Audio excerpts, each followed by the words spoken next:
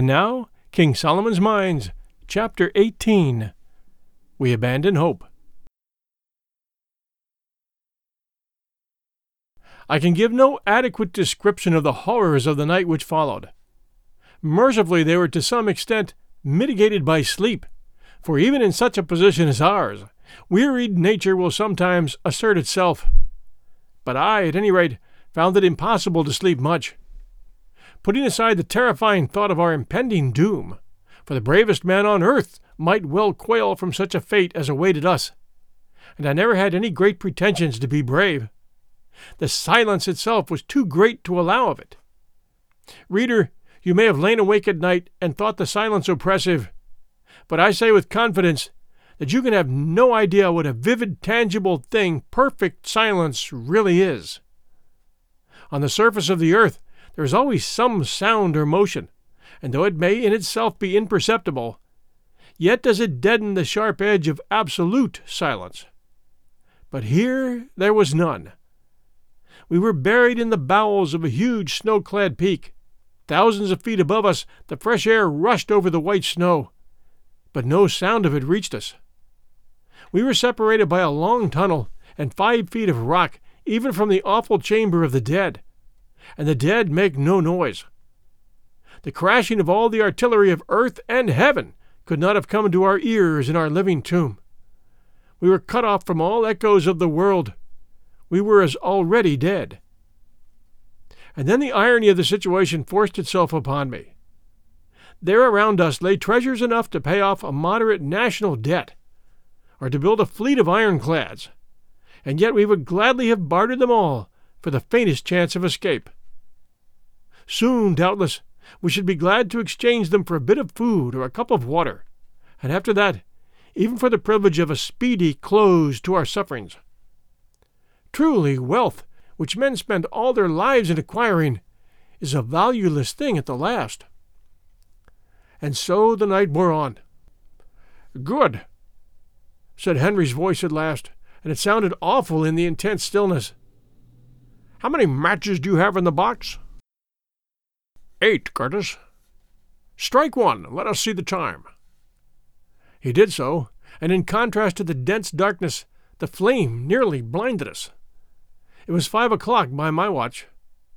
The beautiful dawn was now blushing on the snow wreaths far over our heads, and the breeze would be stirring the night mists in the hollows. "We'd better eat something and keep up our strength," said I. "What is the good of eating?" answered Good. "The sooner we die and get it over, the better." "While there is life, there is hope," said Sir Henry. Accordingly, we ate and sipped some water, and another period of time passed, when somebody suggested that it might be as well to get as near to the door as possible, and hallo, on the faint chance of somebody catching a sound outside. Accordingly, Good, who from long practice at sea has a fine piercing note, groped his way down the passage and began, and I must say he made a most diabolical noise. I never heard such yells, but it might have been a mosquito buzzing for all the effect it produced. After a while he gave it up and came back very thirsty and had to have some water. After that we gave up yelling, as it encroached on the supply of water. So we all sat down once more against our chests of useless diamonds in that dreadful inaction, which was one of the hardest circumstances of our fate. I am bound to say that for my part I gave way in despair. Laying my head against Sir Henry's broad shoulder, I burst into tears, and I think I heard Good gulping away on the other side, and swearing hoarsely at himself for doing so. Ah, how good and brave that great man was! Had we been 2 frightened children, and he our nurse, he could not have treated us more tenderly. Forgetting his own share of miseries, he did all he could to soothe our broken nerves, telling stories of men who had been in somewhat similar circumstances, and miraculously escaped, and when these failed to cheer us, pointing out how, after all, it was only anticipating an end that must come to us all, that it would soon be over, and that death from exhaustion was a merciful one, which is not true. Then, in a different sort of way, as I had once before heard him do, he suggested that we throw ourselves on the mercy of a higher power, which for my part I did, with great vigor. His is a beautiful character, very quiet, but very strong. And so somehow the day went as the night had gone, if indeed one can use the terms where all was densest night. And when I lit a match to see the time, it was 7 o'clock. Once more we ate and drank, and as we did so, an idea occurred to me. "How is it," said I, "that the air in this place keeps fresh? It is thick and heavy, but it's perfectly fresh." "Great heavens!" said Good, starting up. "I never thought of that. It can't come through the stone door, for it's airtight, if ever a door was. It must come from somewhere. If there were no current of air in the place, we should have been stifled when we first came in. Let us have a look." It was wonderful what a change this mere spark of hope wrought in us. In a moment we were all three groping about the place on our hands and knees, feeling for the slightest indication of a draught. Presently my ardor received a check. I put my hand on something cold, but it was poor Foulada's dead face. For an hour or more we went on feeling about, till at last Sir Henry and I gave up in despair, having got considerably hurt by constantly knocking our heads against tusks, chests, and the sides of the chamber. But Good still persevered, saying, with an approach to cheerfulness, that it was better than doing nothing. "I say, you fellows," he said presently in a constrained sort of voice, "come here." Needless to say, we scrambled over towards him quick enough. "Quatermain, put your hand here where mine is. Now, do you feel anything?" "I think I feel air coming up." "Now, listen." He rose and stamped upon the place, and a flame of hope shot up in our hearts. It rang hollow. With trembling hands I lit a match. I had only 3 left, and we saw that we were in an angle of the far corner of the chamber, a fact that accounted for our not having noticed the hollow ring of the place during our former exhaustive examination. As the match burnt, we scrutinized the spot. There was a join in the solid rock floor, and, great heavens, there, let in level with the rock, was a stone ring. We said no word. We were too excited, and our hearts beat too wildly with hope to allow us to speak. Good had a knife, at the back of which was one of those hooks that are made to extract stones from horses' hooves. He opened it and scratched away at the ring with it. Finally he got it under, and levered away gently for fear of breaking the hook. The ring began to move. Being of stone, it had not yet got set fast in all the centuries it had lain there, as would have been the case had it been of iron. Presently it was upright. Then he got his hands into it and tugged with all his force, but nothing budged. "Let me try," I said, impatiently, for the situation of the stone, right in the angle of the corner, was such that it was impossible for 2 to pull at once. I got hold and strained away, but with no results. Then Sir Henry tried, but failed. Taking the hook again, Good scratched all around the crack where we felt the air coming up. "Now, Curtis," he said, "tackle on, and put your back into it. You're as strong as 2. Stop." And he took off a stout black silk handkerchief, which, true to his habits of neatness, he still wore, and ran it through the ring. "Quatermain, get Curtis round the middle, and pull for dear life when I give the word. Now." Now. Sir Henry put out all his enormous strength, and Good and I did the same, with such power as nature had given us. "Heave, heave, it's giving!" gasped Sir Henry, and I heard the muscles of his great back cracking.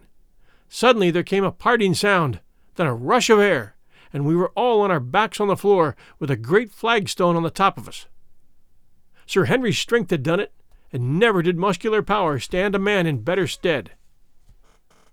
"Light a match, Quatermain," he said, as soon as we had picked ourselves up and got our breath. "Carefully, though." I did so, and there before us, God be praised, the first step of a stone stair. "Now, what is to be done?" asked Good. "Follow the stair, of course, and trust to Providence." "Stop," said Sir Henry. "Quatermain, get the bit of biltong and the water that's left. We may need them." I went creeping back to our place by the chest for that purpose, and as I was coming away, an idea struck me. We had not thought much of the diamonds for the last 24 hours or so. Indeed, the idea of diamonds was nauseous, seeing what they had entailed upon us. But, thought I may as well pocket a few in case we should ever get out of this ghastly hole. So I just stuck my fist into the first chest and filled all the available pockets of my old shooting coat, topping up, this was a happy thought, with a couple of handfuls of big ones out of the third chest. "I say, you fellows," I sang out, "won't you take some diamonds with you? I've filled my pockets." "Oh, hang the diamonds," said Sir Henry. "I hope that I may never see another." As for Good, he made no answer. He was, I think, taking a last farewell of all that was left of the poor girl who loved him so well. And, curious as it may seem to you, my reader, sitting at home at ease and reflecting on the vast, indeed the immeasurable wealth which we were thus abandoning, I can assure you that if you had passed some 28 hours with next to nothing to eat and drink in that place, you would not have cared to cumber yourself with diamonds whilst plunging down into the unknown bowels of the earth in the wild hope of escape from an agonizing death. If it had not, from the habits of a lifetime, become a sort of second nature with me never to leave anything worth having behind, if there was the slightest chance of my being able to carry it away, I'm sure I should not have bothered to fill my pockets. "Come on, Quatermain," said Sir Henry, who was already standing on the first step of the stone stair. "Steady now, I will go first." "Mind where you put your feet, there may be some awful hole underneath," said I. "Much more likely to be another room," said Sir Henry, as he slowly descended, counting the steps as he went. When he got to 15, he stopped. "Here's the bottom," he said. "Thank goodness! I think it's a passage. Come on down." Good descended next, and I followed last, and on reaching the bottom lit one of the 2 remaining matches. By its light we could just see that we were standing in a narrow tunnel, which ran left and right at right angles to the staircase we had descended. Before we could make out any more, the match burnt my fingers and went out. Then arose the delicate question of which way to turn. Of course, it was impossible to know what the tunnel was or where it ran to. And yet to turn one way might lead us to safety, and the other to destruction. We were utterly perplexed, till suddenly it struck Good that when I had lit the match, the draught of the passage blew the flame to the left. "Let us go against the draught," he said. "Air draws inwards, not outwards." We took the suggestion, and feeling along the wall with the hand, whilst trying the ground before us at every step, we departed from that accursed treasure chamber on our terrible quest. If ever it should be entered again by living man, which I do not think it will be, he will find a token of our presence in the open chests of jewels, the empty lamp, and the white bones of poor Foulata. When we had groped our way for about a quarter of an hour along the passage, it suddenly took a sharp turn, or else was bisected by another, which we followed, only in course of time to be led into a third. And so it went on for some hours. We seemed to be in a stone labyrinth which led nowhere. What all these passages are, of course, I cannot say, but we thought that they must be the ancient workings of a mine, of which the various shafts travelled hither and thither as the ore led them. This is the only way in which we could account for such a multitude of passages. At length we halted, thoroughly worn out with fatigue, and with that hope deferred which maketh the heart sick, and ate up our poor remaining piece of biltong, and drank our last cup of water, for our throats were like lime kilns. It seemed to us that we had escaped death in the darkness of the chamber, only to meet him again in the darkness of the tunnels. As we stood, once more utterly depressed, I thought I caught a sound, to which I called the attention of the others. It was very faint and very far off, but it was a sound, a faint, murmuring sound, for the others heard it too, and no words can describe the blessedness of it after all those hours of utter, awful stillness. "By heaven, it's running water," said Good. "Come on." Off we started again in the direction from which the faint murmur seemed to come, groping our way as before along the rocky walls. As we went it got more and more audible, till at last it seemed quite loud in the quiet. On, yet on. Now we could distinctly make out the unmistakable swirl of rushing water. Yet how could there be running water in the bowels of the earth? Now we were quite near to it, and Good, who was leading, swore that he could smell it. "Go gently, Good," said Sir Henry. "We must be close." Splash! And a cry from Good. He had fallen in. "Good! Good! Where are you?" we shouted, in terrified distress. To our intense relief, an answer came back in a choky voice. "It's all right. I've got hold of a rock. Strike a light to show me where you are." Hastily I lit the last remaining match. Its faint gleam discovered to us a dark mass of water running at our feet. How wide it was we could not see, but there, some way out, was the dark form of our companion hanging on to a projecting rock. "Stand clear to catch me," sung out Good. "I must swim for it." Then we heard a splash and a great struggle. Another minute, and he had grabbed at and caught Sir Henry's outstretched hand, and we had pulled him high and dry into the tunnel. "My word," he said, between his gasps, "that was touch and go. If I hadn't caught that rock and known how to swim, I should have been done. It runs like a mill race, and I could feel no bottom." It was clear that this would not do, so after Good had rested a little, and we had drunk our fill from the water of the subterranean river, which was sweet and fresh, and washed our faces, which sadly needed it, as well as we could, we started from the banks of this African Styx, and began to retrace our steps along the tunnel, Good dripping unpleasantly in front of us. At length we came to another tunnel leading to our right. "We may as well take it," said Sir Henry wearily. "All roads are alike here. We can only go on till we drop." Slowly, for a long, long while, we stumbled, utterly weary, along this new tunnel, Sir Henry leading now. Suddenly he stopped, and we bumped up against him. "Look," he whispered. "Is my brain going? Or is that light?"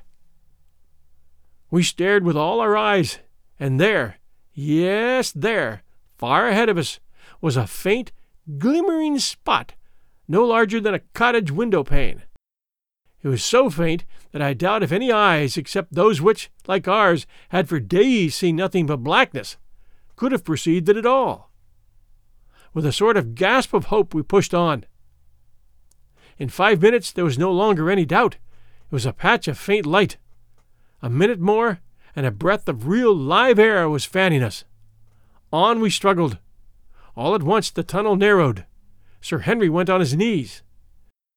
Smaller yet it grew, till it was only the size of a large fox's earth.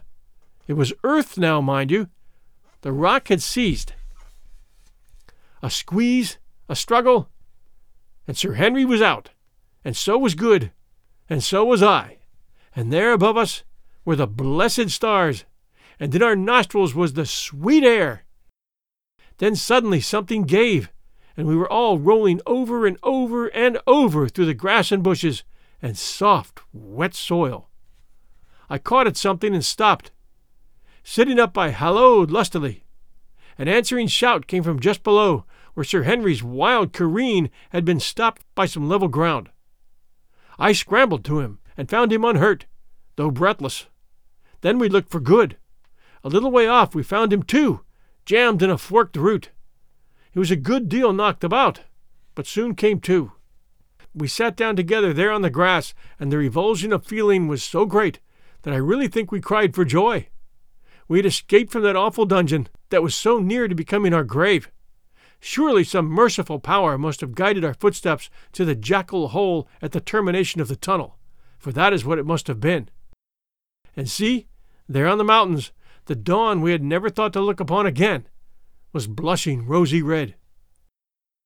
Presently the grey light stole down the slopes, and we saw that we were at the bottom, or rather, nearly at the bottom, of the vast pit in front of the entrance to the cave. Now we could make out the dim forms of the three colossi who sat upon its verge. Doubtless those awful passages along which we had wandered the livelong night had originally been, in some way, connected with the great diamond mine. As for the subterranean river in the bowels of the mountain, heaven only knows what it was, or whence it flows, or whither it goes. I, for one, have no anxiety to trace its course. Lighter it grew, and lighter yet. We could see each other now, and such a spectacle as we presented I have never set eyes on before or since. Gaunt-cheeked, hollow-eyed wretches, smeared all over with dust and mud. Bruised, bleeding, the long fear of imminent death yet written on our countenances. We were, indeed, a sight to frighten the daylight. And yet it is a solemn fact that Good's eyeglass was still fixed in Good's eye. I doubt whether he had ever taken it out at all. Neither the darkness, nor the plunge in the subterranean river, nor the roll down the slope had been able to separate Good and his eyeglass. Presently we rose, fearing that our limbs would stiffen if we stopped there longer, and commenced with slow and painful steps to struggle up the sloping sides of the great pit. For an hour or more we toiled steadfastly up the blue clay, dragging ourselves on by the help of the roots and grasses with which it was clothed. At last it was done, and we stood on the great road, on the side of the pit opposite to the colossi.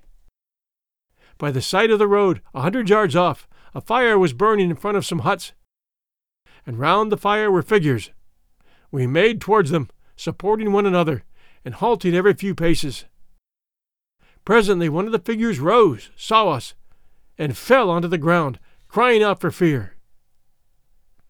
"Infidus! It is us, thy friends!" We rose. He ran to us, staring wildly, and still shaking with fear. "Oh, my lords, it is indeed you come back from the dead! Come back from the dead!" And the old warrior flung himself down before us, and clasped Sir Henry's knees, and wept aloud for joy.